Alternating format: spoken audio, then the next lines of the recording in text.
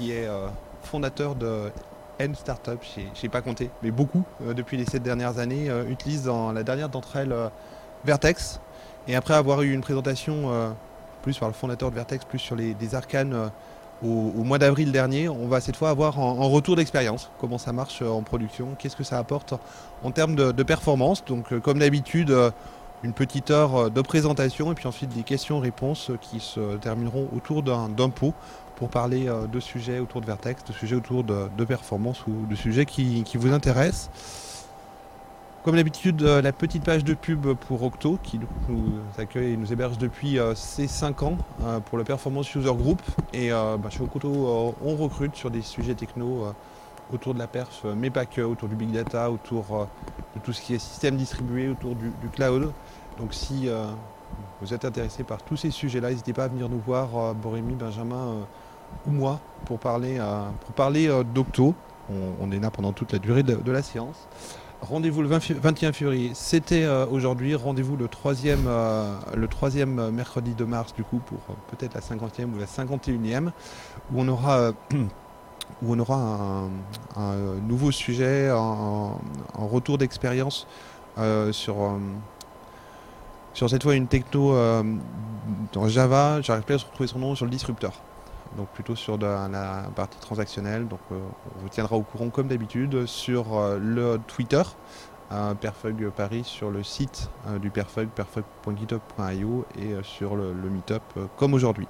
Voilà, j'ai beaucoup trop parlé. Je te laisse la parole pour parler de Vert.x pour l'instant. Merci.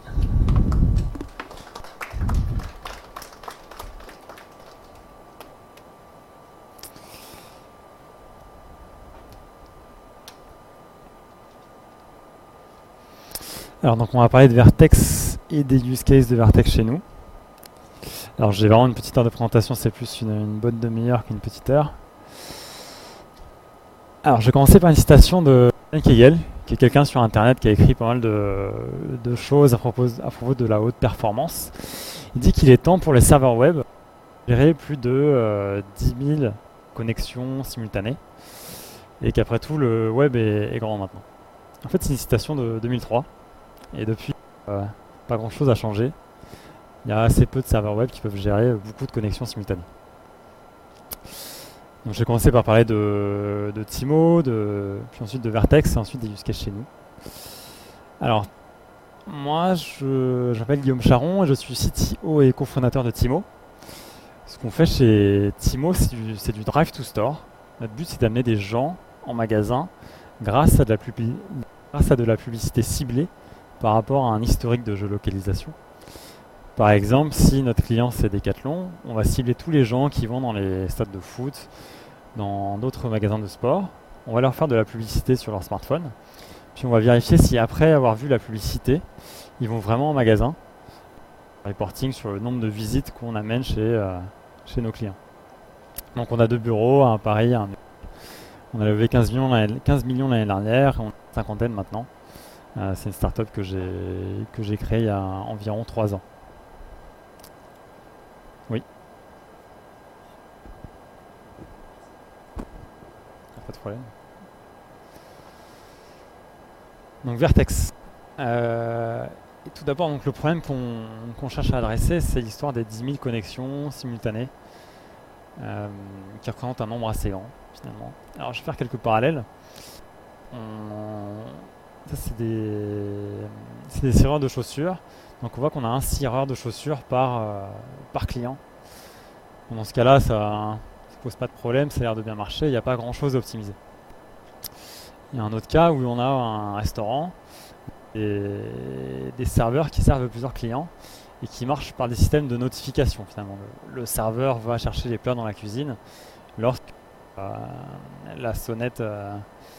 lorsqu'il entend la sonnette, et pareil, il s'occupe des clients quand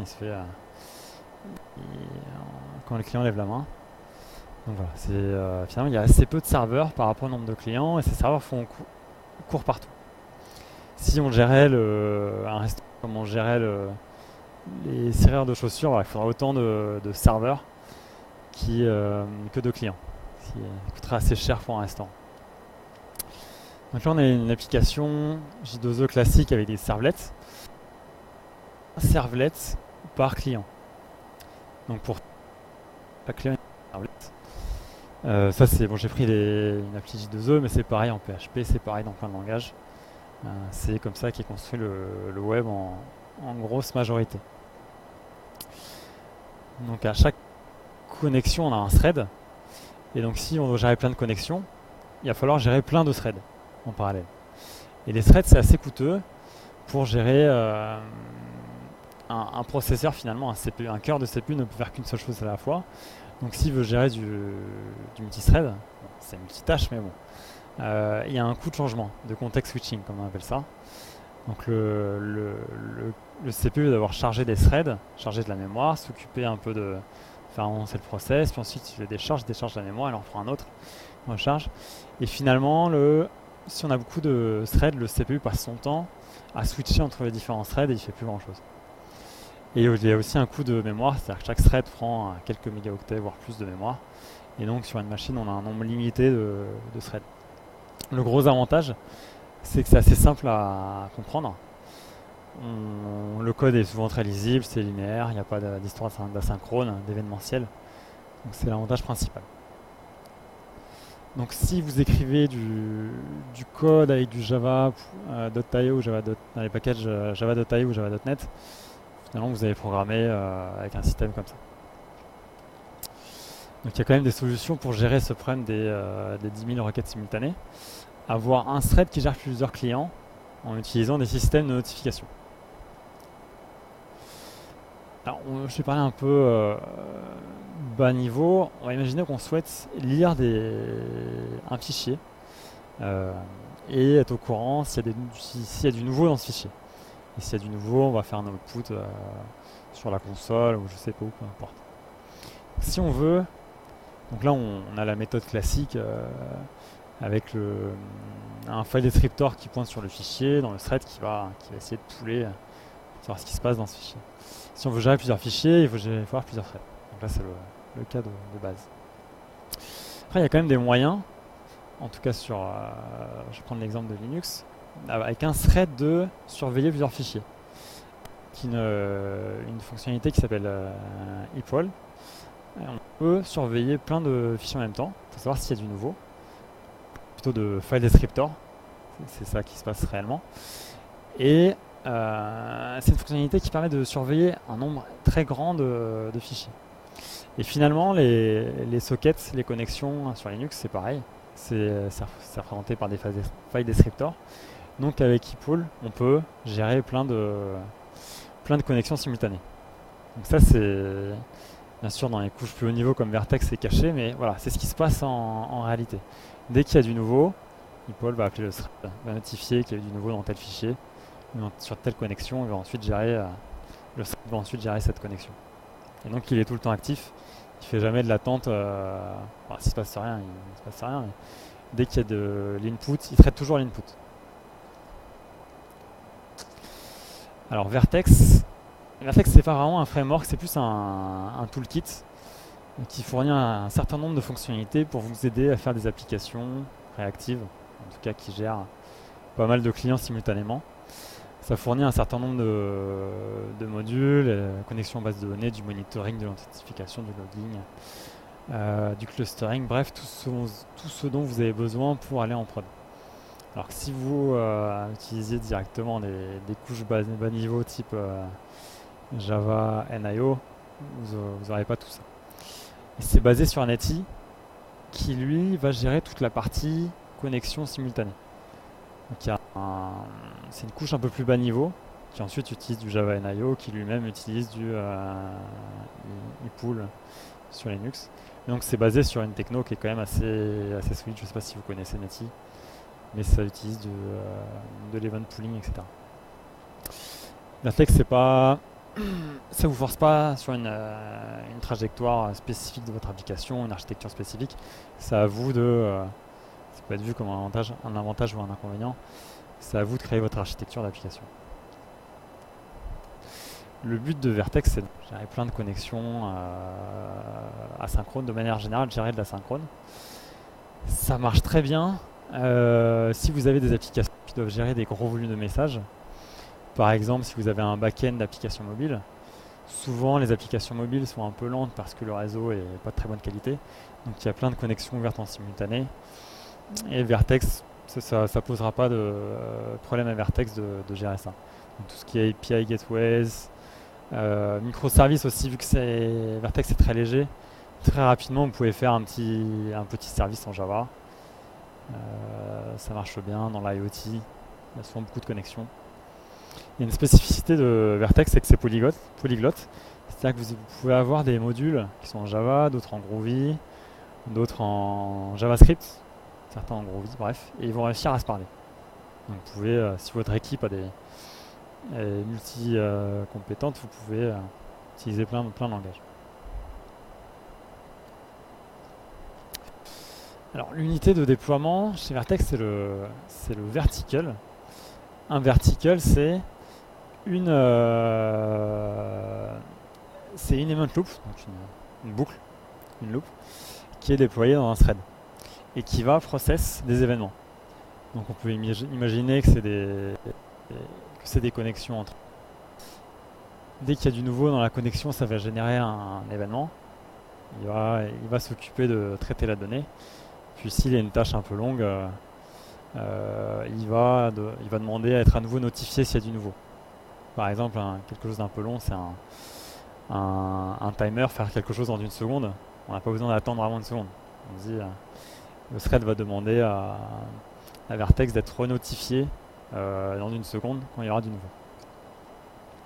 Voilà, donc de manière générale, une event loop peut traiter des messages. Quelque chose de très important, c'est qu'il ne faut jamais bloquer l'event loop. Si vous bloquez l'event loop, l'event loop ne peut pas faire autre chose. Donc elle ne peut pas prendre d'autres messages. Il faut bloquer tout. Raisonnable, c'est à vous de voir. Si vous bloquez l'event loop, on va dire 100 millisecondes, sur un thread, vous pourrez faire que 10 opérations par seconde. Voilà, les ordres d'idées, faut faire très attention. Alors avec ce que je viens de vous présenter, il peut y avoir un problème. Voilà. J'avais une superbe vidéo. C'est si vous avez qu'une seule event loop, c'est ce qui peut se passer. Vous avez votre CPU complètement surchargé, parce qu'il fait que traiter, il traite toutes les requêtes. Et donc il s'en sort pas. C'est comme ça qu'est implémenté Node.js. Node.js, c'est performant, mais il n'y a qu'une seule event loop. Donc si vous voulez utiliser tous les cœurs de votre CPU, il va falloir lancer plusieurs event loops. S'il y en a une qui meurt, il va falloir gérer il va falloir respawn ces event loops. Bref, vous allez entrer dans une spirale de fixes pour pallier les problèmes. Alors, ce que fait Vert.x, c'est du multi-reactive ou du multi-reactor. C'est-à-dire que vous avez plusieurs event loops. Message. Donc c'est de vertical scaling. Vous pouvez scaler avec autant de cœurs que vous avez sur votre machine. C'est assez performant et c'est assez unique.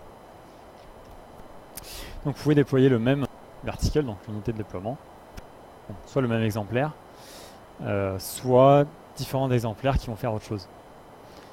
Par exemple, il fait un vertical spécialisé juste dans le traitement des requêtes, l'autre dans je ne sais pas quel web service qui va faire quelque chose de précis. Et ils vont réussir à se parler et vous pouvez déployer dans autant d'exemplaires que vous voulez. Par exemple, 2 fois votre nombre de cœurs, à vous de voir. Et donc voilà, vous pouvez enfin tirer parti de vos superbes serveurs qui ont plusieurs cœurs. Je le redis, ne bloquez pas les event loops. Voilà ce qui peut bloquer un thread.sleep, un wait sur un lock, une connexion à une base de données. Souvent, c'est utiliser le driver MySQL ou souvent tous les drivers, ils sont bloquants. Et une connexion à une base de données, une requête en base de données, c'est environ 30 millisecondes. Voilà, donc c'est très bloquant. Donc Vert.x vous fournit un certain nombre de librairies qui vont faire du non bloquant. Si ce que vous souhaitez faire, si la lib que vous souhaitez utiliser est bloquante, il va peut-être falloir la réimplémenter. en utilisant du non bloquant. Donc il y a quand même un moyen d'utiliser du bloquant si vous ne le faites pas trop. C'est ce qu'on appelle les execute blocking. C'est-à-dire que si vous appelez une fonction bloquante dans execute blocking, ça bloquera pas votre event loop, mais il va y avoir un pool de threads qui est un nombre fixe que vous définissez qui vont traiter ces événements bloquants. Donc, ça s'appelle chez Vert.x de la worker pool. Et donc elle a une file d'attente et elle va traiter les événements qui sont le code qui est bloquant. Voilà, il y a quand même des solutions pour exécuter du code bloquant sans bloquer vos event loops. Mais bon, si à chaque fois que vous prenez une requête, vous faites un execute blocking, voilà, ça va vous poser des problèmes. Il faut bien savoir ce qu'il y a en dessous pour bien comprendre là où on gagne les performances. Et il y a une fonctionnalité, comme je disais, de clustering. C'est-à-dire que vous pouvez avoir plusieurs verticals, donc, soit sur la même machine, soit sur des machines différentes, qui vont pouvoir se parler entre elles. Et vu que Vert.x gère le mode cluster, assez rapide, ils vont réussir à se parler. C'est assez génial. Si vous avez une requête qui doit être prise en charge par le vertical A, ça va load balancer automatiquement. Il y a un concept chez Vert.x qui est l'event bus. L'event bus, ça permet de communiquer entre les verticals. C'est assez comme système. Les verticals qui sont déployés sur un cluster, donc sur différentes machines. Vous pouvez faire en sorte qu'un vertical envoie à tous les autres ou qu'un seul. Bref, s'il y a du publish subscribe, du point à point, de requête avec de la réponse, c'est pratique quand on fait du microservice. Et ça marche sur un cluster entier. Donc vous n'avez pas besoin sur la machine. Si cette machine-là envoie un message à tous les verticals qui sont des verticals C, ça va arriver là, puis celui-là aussi va le recevoir. Si vous souhaitez qu'un seul de vos verticals reçoive la réponse, ça va être un des verticals au hasard. Donc ils vont se découvrir automatiquement, donc c'est du service discovery qui est inclus, gratuit. Voilà, c'est assez magique.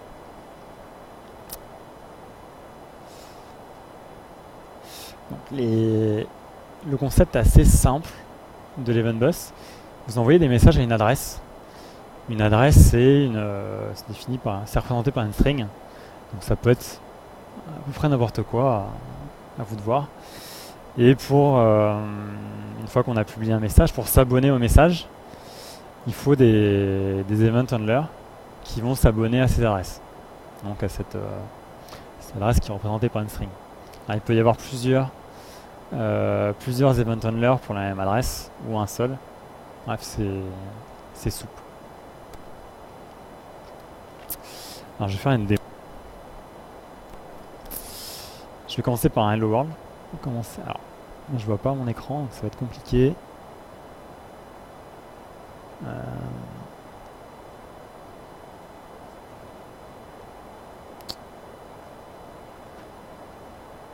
Je vais quitter le PowerPoint, je pense que c'est lui qui...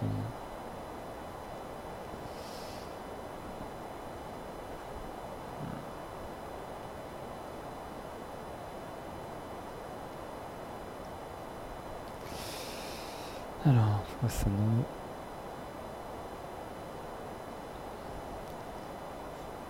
Ouais, c'est pour faire du... Ouais, c'est pas... Je suis là, non, j'ai du mirroring qui est... When available, il a pas l'air available. Je vais reboot l'écran. Voilà, je rebranche.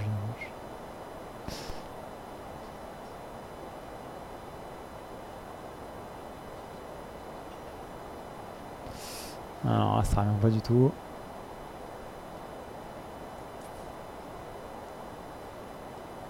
Ouais, j'essaie encore 15 secondes.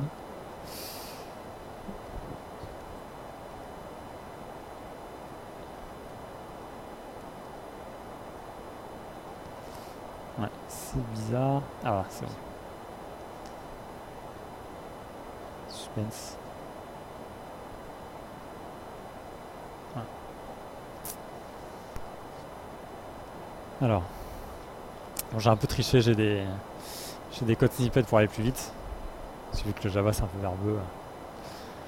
Donc, je vais commencer par faire un package qu'on va appeler comme.perfug. Et dedans, je vais créer un vertical qu'on va appeler main vertical. Si vous voyez bien là, vous voulez que je zoome? Je zoome un peu.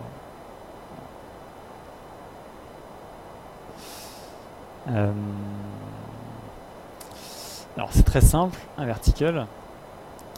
Je vais copier-coller, ça va aller plus vite.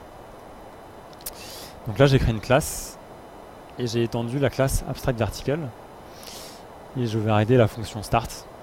Et dans la fonction start, qui sera exécutée au démarrage du vertical, je vais créer un serveur HTTP qui répond Hello Vert.x à chaque requête sur le port 8080. Voilà. C'est ça. Alors il faut bien lancer ce vertical. Donc, je vais créer un main, donc, soit qui pourrait être n'importe où, et voilà, qui instancie Vert.x. Donc cet objet-là, il faut l'instancier qu'une fois, c'est la colonne vertébrale de Vert.x.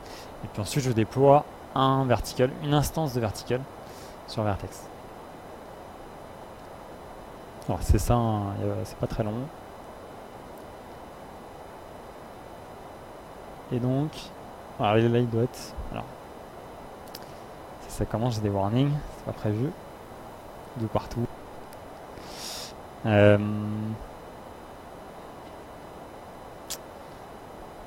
sais pas pourquoi il queen comme ça. Voir si ça marche. Je le sens pas.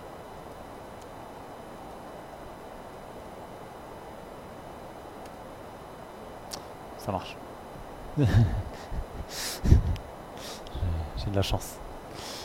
J'ai de la chance. Bon, normalement, il n'y a pas d'erreur. Ah non, non, surtout pas. Je retente quand même. Ouais, je vais quand même me connecter histoire de le calmer parce que c'est quand même assez fatigant. Surtout que je vais vous montrer de la console. Je crois qu'on avait un Wi-Fi ici.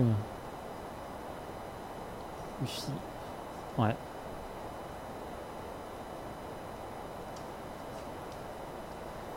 FH. Hiver.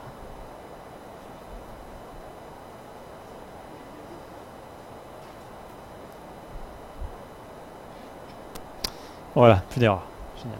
Ah si, j'ai parlé trop vite.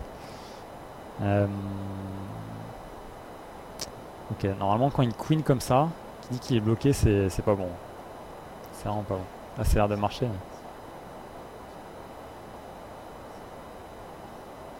Ah.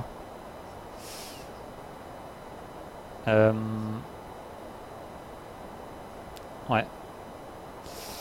Alors, celui-là. Ouais, je vais. Ouais, c'est vrai. Alors l'eau, je me souviens plus où il est. Yeah, c'est pareil.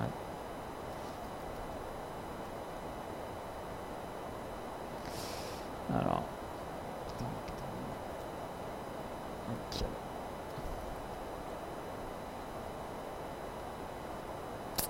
On retente.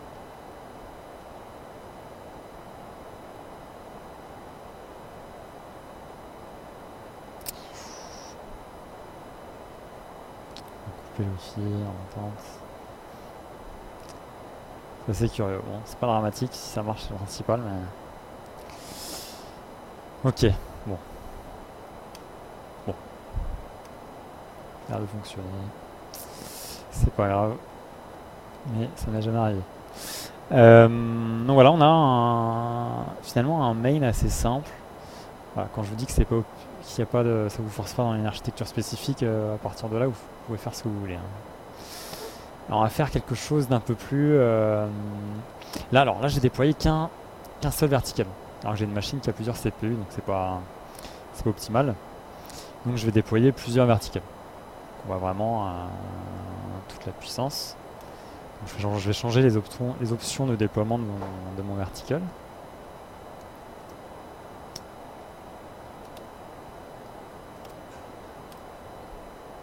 Hop. Et je vais... on va quand même changer l'affichage pour qu'on voit sur quel vertical notre requête est prise en charge. Hop. Je relance.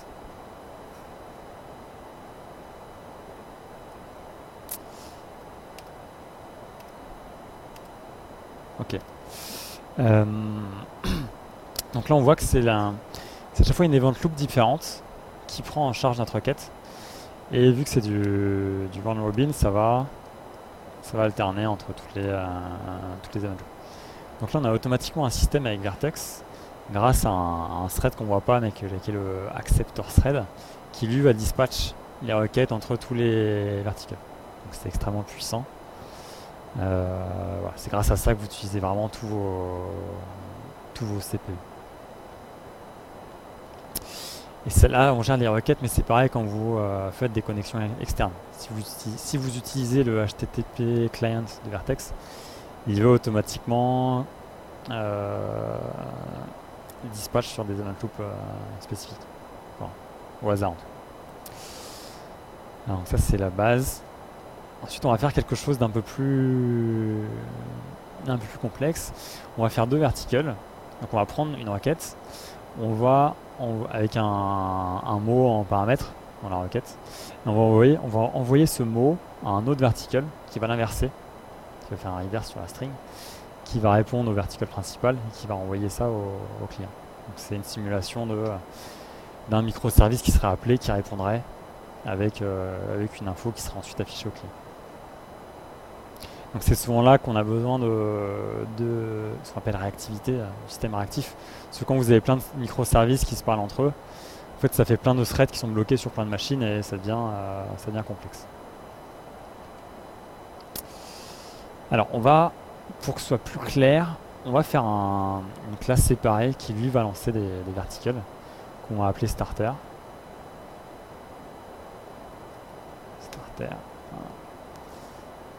Et il suffit de prendre ce code là, le main, de le déplacer sur le starter et ça va marcher. Donc celui-là je l'éteins et je vérifie que ça marche. Je suis assez prudent. On va attendre des petites erreurs. Voilà. De plus en plus. Génial. Voilà, ça marche toujours. C'est le même concept, hein. On a juste déplacé le main. Et ensuite on va créer ce nouveau vertical qu'on va appeler reverse vertical.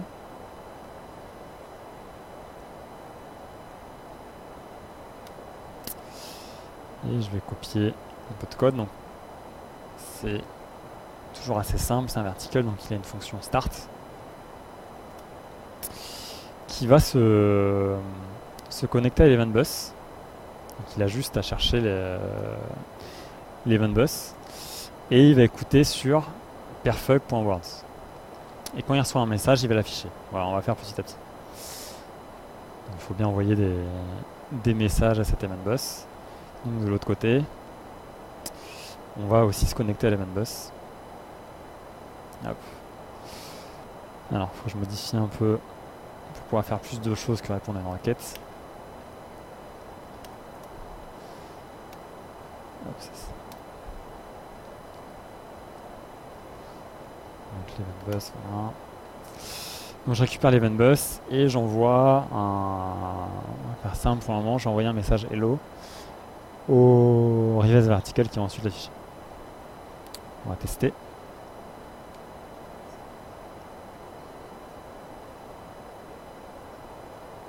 Ah.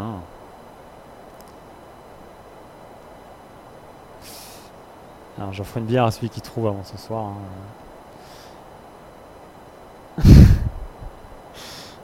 Voilà. 127.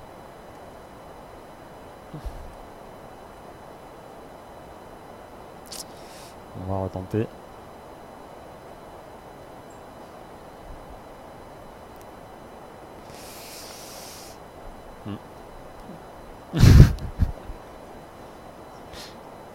Ouais, on a réglé la moitié du problème.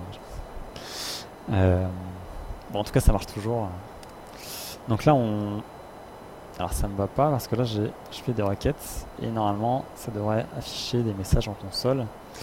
Ah oui, en fait, ça ne marche pas. C'est normal. Parce qu'on a déployé que le main vertical. On n'a pas déployé l'autre reverse vertical. Donc ça n'a aucune chance de marcher. Donc on va déployer le reverse vertical. Et pour que ce soit fun, je vais aussi déployer en 4 exemplaires. Et on recommence. Et cette fois-ci, ça devrait marcher. Hop, on attend un peu. Voilà, ça affiche hello. Donc il y a un vertical qui a reçu le message. Alors si on avait mis, je vais revenir sur le main. Là j'ai mis un send, eventbus.send. Ça veut dire que le message est envoyé qu'à un seul des verticals. Si je mets un publish, le message va envoyer à tous les verticals qui écoutent sur cette adresse. Donc, je teste.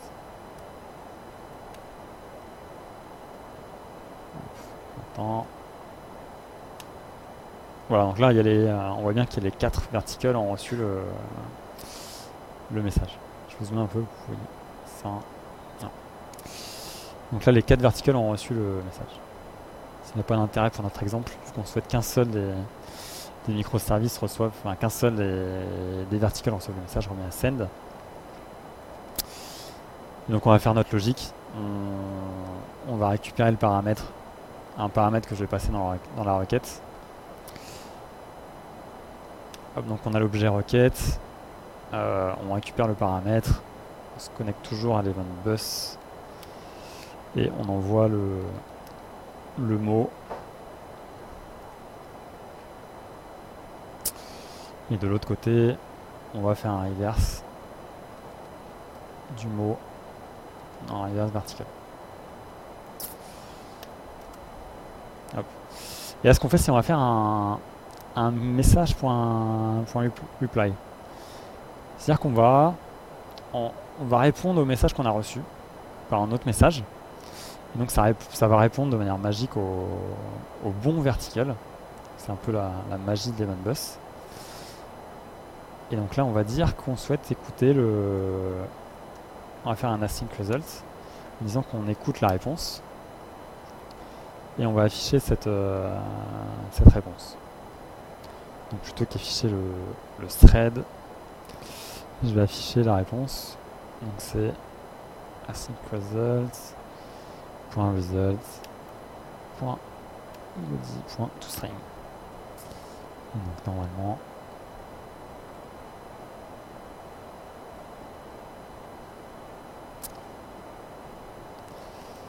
donc on va lui passer un paramètre. Warn égale perf. Et voilà, ça renvoie le message en inversé. Donc ça fait tout ce process d'envoyer le message en vertical, une des instances du reverse vertical a répondu au vertical principal qui lui a répondu. Tout ça avec finalement des connexions simultanées qui sont persistantes et qui consomment extrêmement peu de mémoire. Donc avec ça, vous pouvez gérer des dizaines de milliers de connexions par seconde. Alors c'est tout pour la démo. On va partir sur les exemples chez nous.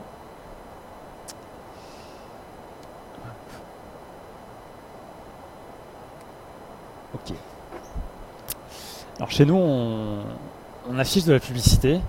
Donc pour afficher de la pub, il faut bien l'acheter. Quand vous ouvrez une application mobile, par exemple, n'importe laquelle, notre plein écran. Avant ça, c'est un espace publicitaire à vendre qui n'est pas encore vendu. Et votre application va contacter une place de marché, ce qu'on appelle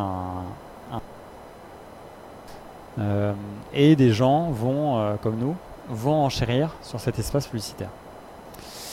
Et le meilleur enchérisseur va gagner le droit d'afficher sa publicité. Tout ça, ça se passe en 100 millisecondes. Et ces gens-là, dont nous, ont 40 millisecondes pour répondre aux requêtes. Si on ne répond pas dans les temps, on perd l'enchère. Donc il faut être très rapide. Et en plus de ça, en plus d'être rapide, il faut gérer beaucoup de requêtes par seconde. Parce qu'il y a beaucoup de pubs qui sont achetées et vendues en temps réel. En soirée par exemple, en France, c'est 20-30 000 requêtes par seconde qu'il faut gérer.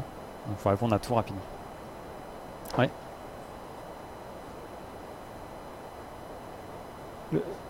100 millisecondes, c'est ça. Mais vu qu'il y a environ 60 millisecondes qui sont perdues en network, voilà, on n'a plus que 40 millisecondes quand ça arrive sur notre cloud. Voilà. Il n'y a pas, on n'a pas beaucoup de temps pour répondre. En plus, faut gérer beaucoup de requêtes. Et si on ne répond pas aux requêtes à temps, on se fait blacklister. Après, on est vu comme hors-jeu et donc on ne nous envoie plus de requêtes. Parce qu'il y a les serveurs, les ad exchange qu'on est là.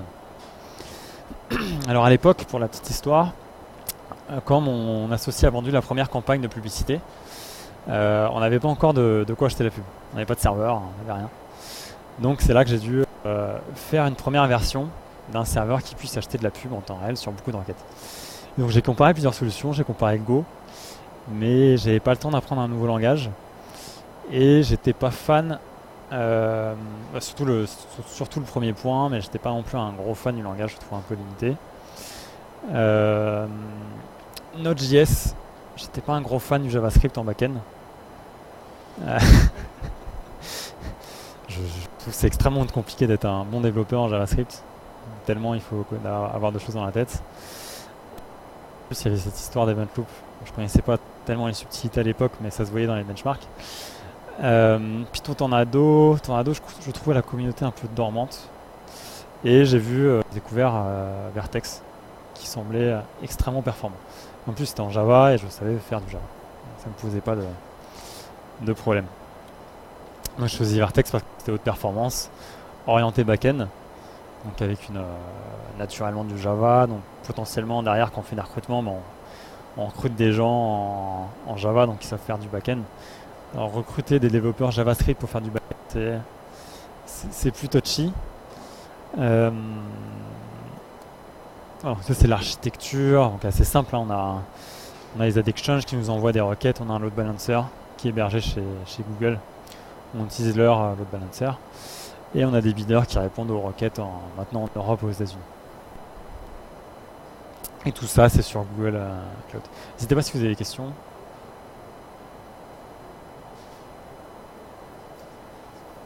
Si on nous envoie des données, on nous envoie ce qu'on appelle un IDFA, ID for Advertising, de téléphone. C'est un numéro anonyme qui est attribué à tout le monde, qui est fait pour la publicité, qui peut être reset. Et c'est vraiment ça qu'on regarde pour savoir si on connaît la personne, si on l'a déjà vu dans un magasin ou un stade de foot, comme je disais tout à l'heure. Dans les biders, on a la liste des gens sur lesquels on souhaite acheter de la pub, avec les campagnes associées. C'est ça, l'accès aux données, c'est sur le Slack juste après. On met toutes les données dans Redis. Donc chaque bidder a des données qui sont dans Redis, donc en RAM. Donc c'est extrêmement rapide de faire des appels à Redis. On utilise le module Vert.x Redis. Donc c'est des appels en RAM en faisant des connexions asynchrones. Voilà. C'est vraiment de la très haute performance. Et donc on stocke tout dans Redis. On précalcule et ensuite on stocke. On utilise aussi Consul pour le service Discovery. Alors on n'a pas que du Vert.x chez nous. On a du Python Django, parce qu'on n'a pas besoin de performance partout. Et donc il faut bien que les services se découvrent. Et donc voilà, on utilise Consul qui fait que naturellement notre bidder va pouvoir contacter le serveur de gestion des campagnes de publicité. Voilà, grâce à Consul. On utilise un autre outil qui s'appelle Filebit de la stack ELK. Je pense que vous connaissez probablement. Donc à chaque fois qu'on fait une enchère, on écrit un log en disant qu'on a enchéré sur telle personne, à tel prix, pour telle campagne de pub. Ce log il va être pris, il va être mis il va être traité par un serveur qui s'appelle Logstash, qui lui va extraire les infos intéressantes de ce log, le prix, le nom de la campagne, et qui va les mettre dans Elasticsearch. Et on utilise le front fourni qui s'appelle Kibana, qui affiche les stats en temps réel de ce qu'on vend. Vu qu'on dépense de l'argent en temps réel, il faut bien savoir ce qui se passe. On utilise aussi le module Vert.x Metrics qui on s'en sert pour loguer toutes les secondes nos perfs. Comme ça derrière on prend ces lignes, on les met grâce à la stack ELK. On fait du reporting grâce à la stack ELK. Voilà, ça c'est des exemples d'enchères. Voilà, on voit que vers 19h on a fait 140 000 enchères en 30 minutes, sachant qu'il y a plein d'enchères auxquelles on ne répond pas. C'est vraiment de la haute perte.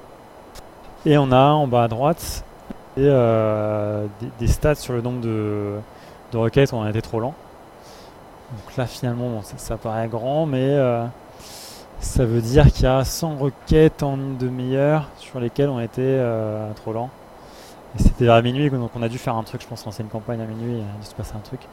Mais voilà, donc on a du monitoring de nos perfs en temps réel grâce à la stack qui va. On a un autre use case qui est sur la collecte de données.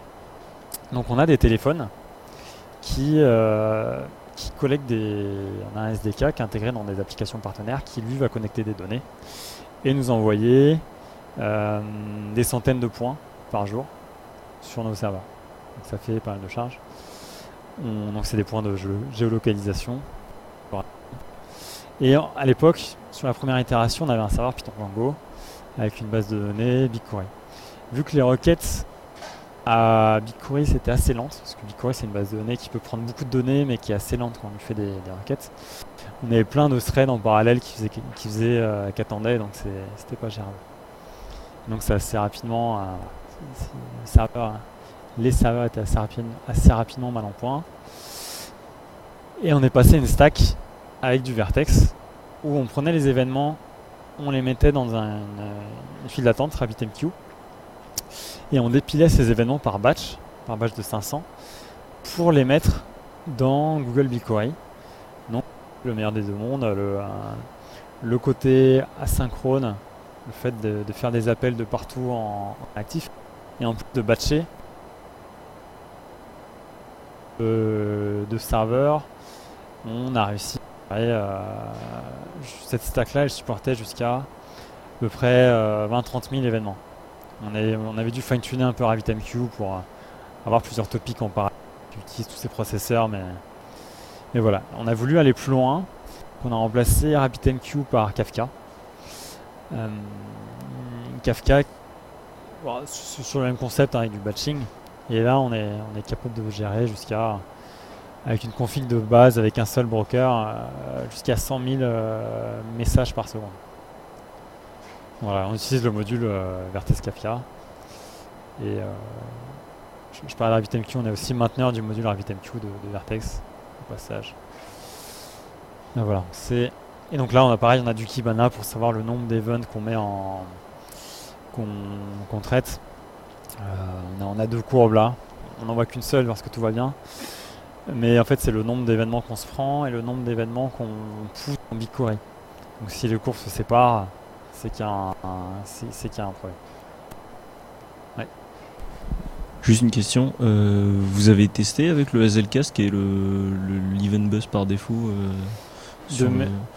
de mettre les événements dans l'event bus? Ouais, par exemple. Ouais, on a.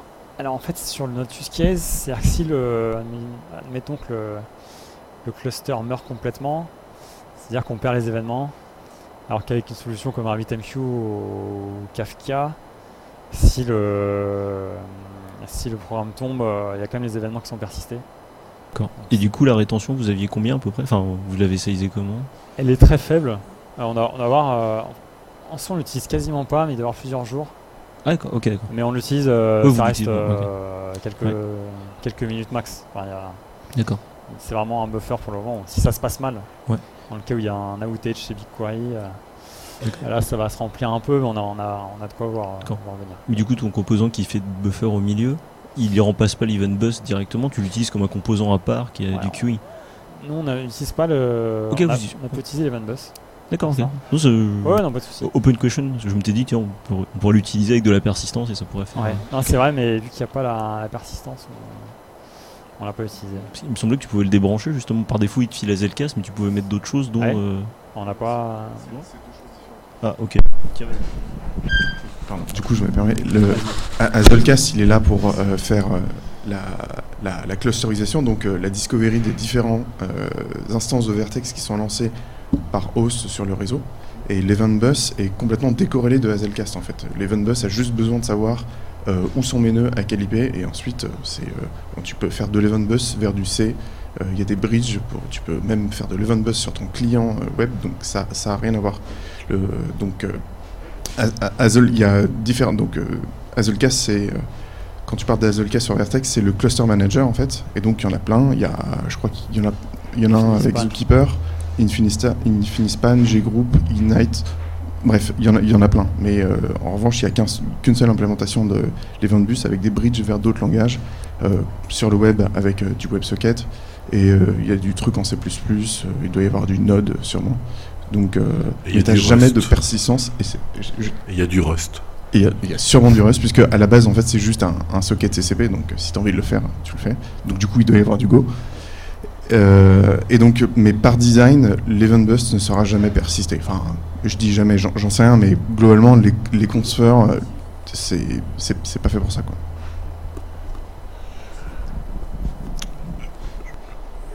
Est-ce que vous vous êtes posé la question des performances théoriques maximales de chacun de vos bouts de tuyaux, par exemple le fond de panier de vos serveurs, au hasard? Les performances théoriques, c'est plus des performances pratiques que les performances théoriques. Oui, mais tu sais pas si tu t'en rapproches ou pas, non? Tu sais jamais si tu es au maximum de la puissance de ta machine ou pas? Non, on sait pas. On regarde le CPU, parce qu'on se dit qu'on utilise correctement le CPU. C'est vrai qu'on peut aller à des valeurs assez hautes. Donc, votre seul indicateur, c'est le CPU. Tout ce qui est core I/O du bus, du fond de panier de la machine, ça vous intéresse pas? Je reconnais qu'on n'a pas... En fait, on n'a pas eu le temps de le faire. C'est plus quand on est startup, on est toujours à courir derrière les features. Alors quand ça marche, on laisse, c'est qu'on est en dessous probablement surdimensionné sur la machine. Après, j'ai peut-être pas bien compris, mais si tu es sur GCE, c'est que justement tu as fait ce choix de pas... Enfin, si tu es sur Google Compute Engine, en fait, tu n'es justement pas en train d'aller regarder le hardware dans le détail. Ah oui, on regarde pas le... Tu fais ça sur n'importe quelle machine. Hein. Tu fais ça chez Amazon, tu fais ça chez Google, tu fais ça partout. On pourrait vraiment tester. Franchement, on est en train de mettre en place ça. De vraiment tester les perfs pour exactement savoir où est-ce qu'on en est et surtout ne pas faire de régression quand on fait de nouvelles features. C'est plus ça qui est... Pas quand ça marche, c'est-à-dire que ça convient. Mais c'est plus quand on fait une nouvelle feature, est-ce qu'on dégrade la perf ou pas. C'est ça qui est important, c'est pour ça qu'on met en place des... Mais sur les bidders, on a fait des tests de perf. Sur des machines 8 cœurs, on gère 6000 requêtes par seconde. Par machine. Enfin des N1 standard 8. Merci.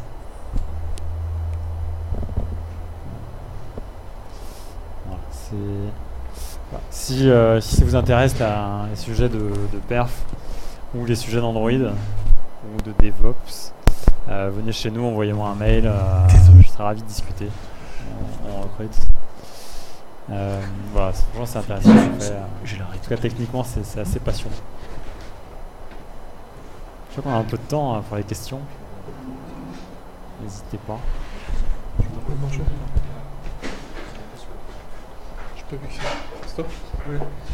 Oui, du coup, pour le sourcing, tu as un thread qui correspond à l'event loop. Et derrière, il y a une machinerie qui gère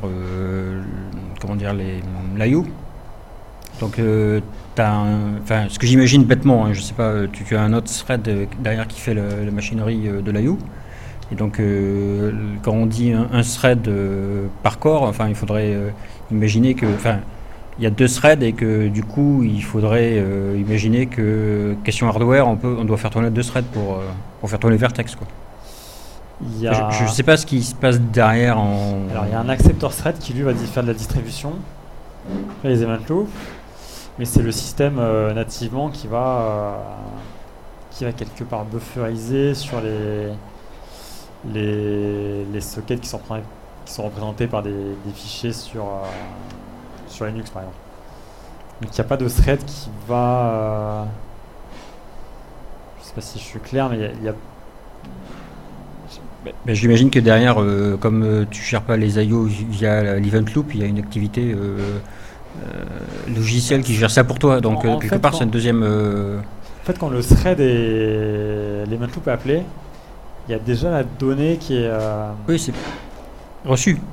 Ouais. Oui, donc il y a quelqu'un qui s'en est occupé pour toi, quoi. Donc, c'est le file descriptor. En fait, c'est en sous-jacent, c'est l'e-pool qui surveille le file descriptor qui correspond au socket et qui appelle le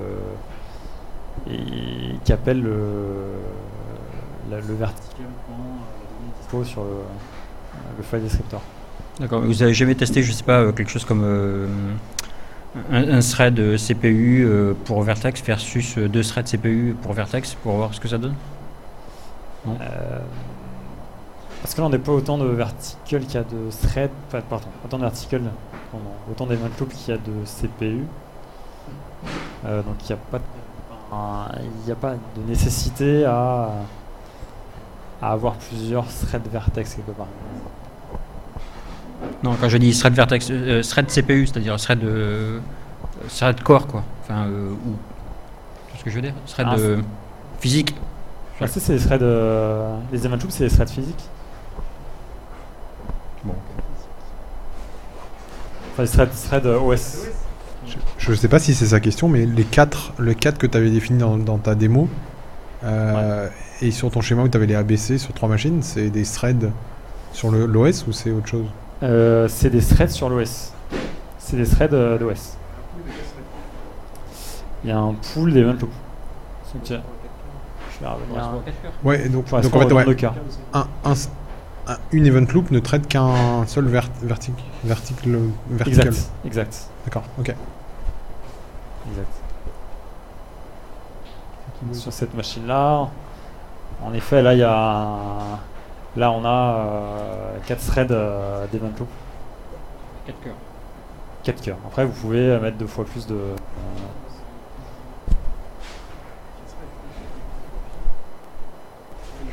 Pardon?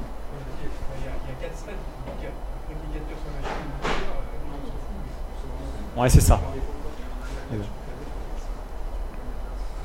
Il y a l'accepteur thread plus la worker pool.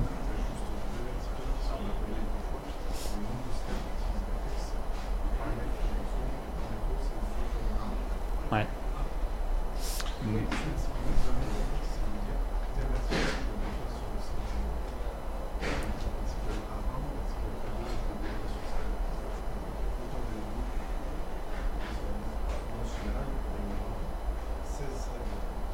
Ouais, c'est vrai. C'est vrai, c'est pas forcément corrélé. Mais on voyait que sur la démo, vous voyez quand même thread 1, 2, 3, 4, je t'en ai déployé 4, il y avait 4 threads qui avaient été créés. Ouais, je voulais juste savoir si au niveau de Vert.x, il y a moyen de préciser par exemple la taille des buffers sur les données qui sont envoyées. Par exemple, on a dit il y a des gros messages et des petits, est-ce que ça c'est paramétrable ou vous n'avez pas eu l'expérience On n'a pas eu de problème, mais je sais pas. Michel, si tu as la réponse.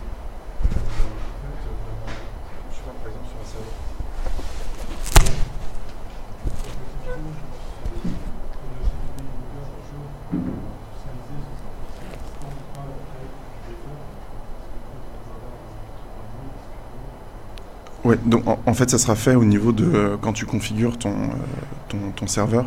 Donc quand Guillaume faisait ses points listen, etc. Par défaut en fait il y a des options qui sont faites. C'est là où tu peux spécifier la taille de tes buffers entrants et sortants, je crois. Et ça en fait tout est hérité du socket TCP, quoi. Donc ça remonte et je crois qu'il y a à peu près la même chose pour les clients sortants. Donc tu peux derrière, ça va très vite dans Netty en fait. Il y a pas mal de choses, c'est juste un wrapper. Parfois, il y a beaucoup plus d'intelligence, mais sur ces parties-là, c'est quand même un wrapper de Netty. Non. Enfin, par défaut, il y a des bonnes options. Franchement, je les ai jamais changées, mais tu pourrais le faire, quoi. En fait, on a eu assez peu de problèmes. C'est pour ça que sur vraiment tous les détails, on a pas eu à creuser à l'état. Ouais, c'est ça, une fois que tu as le problème, c'est mais finalement, out of the box, ça a quand même bien marché. Quand on comprend les concepts, Voilà, c'est ça une techno qui a plutôt bien marché quand même. Quand ça marche pas, ça se voit vite.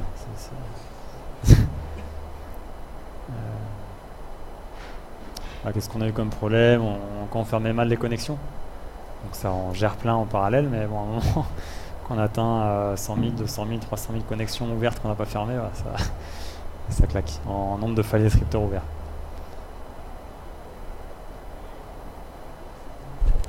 Voilà, c'est un paramètre à surveiller, les file descripteurs. Souvent c'est les connexions ouvertes, tout ce que vous avez ouvert. Et sur des Linux standards, c'est limité à 4096 je crois. Donc il faut changer de paramètre pour pouvoir aller au-dessus. Sinon vous êtes limité dans le nombre de connexions ouvertes. Ça, on a eu comme problème. Une autre question, c'est un petit peu un détail, mais tu as cité 60 millisecondes de délai réseau, ça me paraît beaucoup. Ça veut dire que tu réponds aux US pour un truc qui vient de l'Europe et l'inverse? Pourquoi vous avez 60 millisecondes? C'est beaucoup, non? C'est pour ça qu'on est aux US, en Europe, on répond aux US pour les... Vous n'arrivez pas à... Enfin, 60 millisecondes, ça paraît énorme, si c'est vraiment que le réseau. Vous perdez une partie, plus de la moitié du temps qui est alloué théoriquement, les 100 millisecondes, sans que ce soit pour vous. Donc je suis un peu étonné et il n'y a pas moyen d'optimiser. En fait, quand c'est du interrégional, si l'exchange il est à Londres et que nous on est à Bruxelles, finalement on paume quand même de la milliseconde. Londres-Bruxelles, la latence réseau pure, elle doit être de à peu près 5 millisecondes. 5 millisecondes. Elle est entre 5 et 10, j'ai pas le chiffre exact, mais clairement c'est pas 60. 60 c'est à peu près Paris-New York. Donc en latence réseau pure. Donc, on voit aussi large. Nous c'est la barre qu'on se fixe. Après, on d'accord, c'est plus une marge qu'un délai réseau. C'est une marge pour être sûr de répondre à les 100 millisecondes. Mais c'est vrai que par exemple entre le centre des US et la côte est, il y a bien, on avait fait une étude, il y a bien 30 millisecondes. Hein. Entre les deux côtes des États-Unis, ah ouais, il y a même, je pense même plus 50. Rien que le centre et et une des côtes. Ouais, oui, ça c'est pas choquant. Il y a bien. D'accord. Donc ça dépend en fait. En fait, il y a plein d'ad-serveurs et suivant quel ad-serveur c'est, vous n'avez pas la même latence parce que vous avez quand même 2 endpoints. C'est ça. Les ad-serveurs tapent 2 endpoints, il y en a un aux US et en Europe. On a plusieurs aux US. On a US, avant on était central, on a mis US East, US West. Donc ça fait 3 endpoints en tout? Ça fait 3 endpoints. D'accord. Ok. Après en plus les addictions ils s'amusent à changer de région sans nous dire. Donc ils passent de GCP, donc très bien à côté de nous, à AWS, à Francfort, après ils rechangent. Enfin voilà. C'est ça qu'on prend un peu de marge pour éviter les mauvaises surprises. Mais en effet, il y a peut-être moins de latence que 60. C'est un peu. On dit qu'en RTB, c'est bien de répondre dans les 40 et qu'après, c'est. Du coup, par rapport à la latence, est-ce que vous avez des problématiques avec les GC? Avec le GC.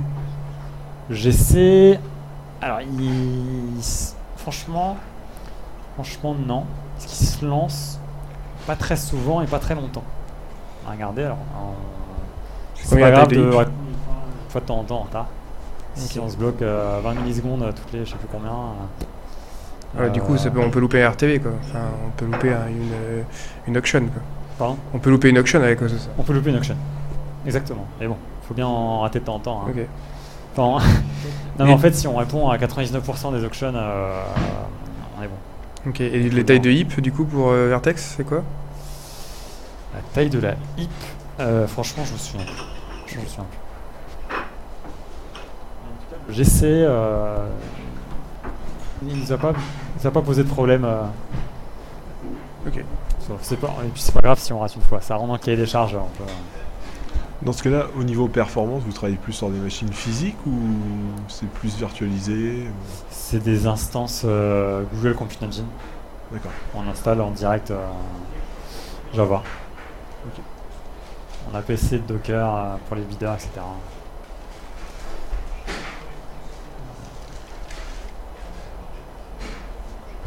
Je serais curieux d'essayer pour voir si vraiment on a de la perte en perf. Quoi.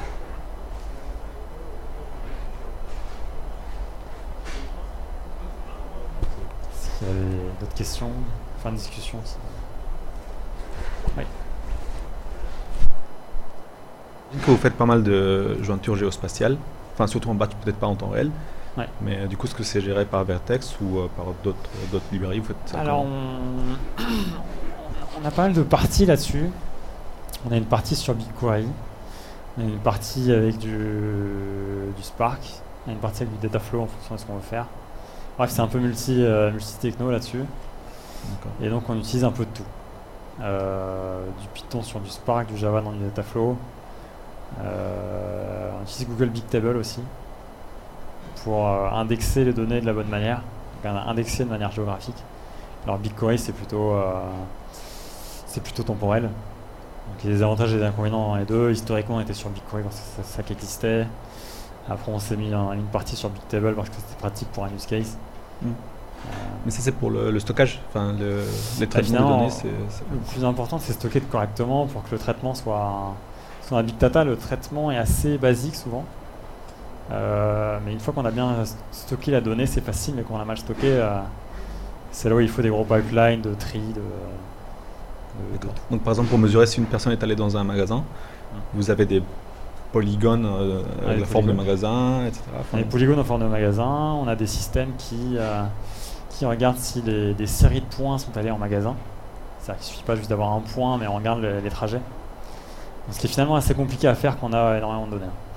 Mais on analyse les trajets, donc c'est pour ça qu'on utilise Bigtable pour trier les trajets, enfin mettre les trajets au bon endroit, et ensuite récupérer ces infos pour analyser les trajets des magasins avec du Google Dataflow.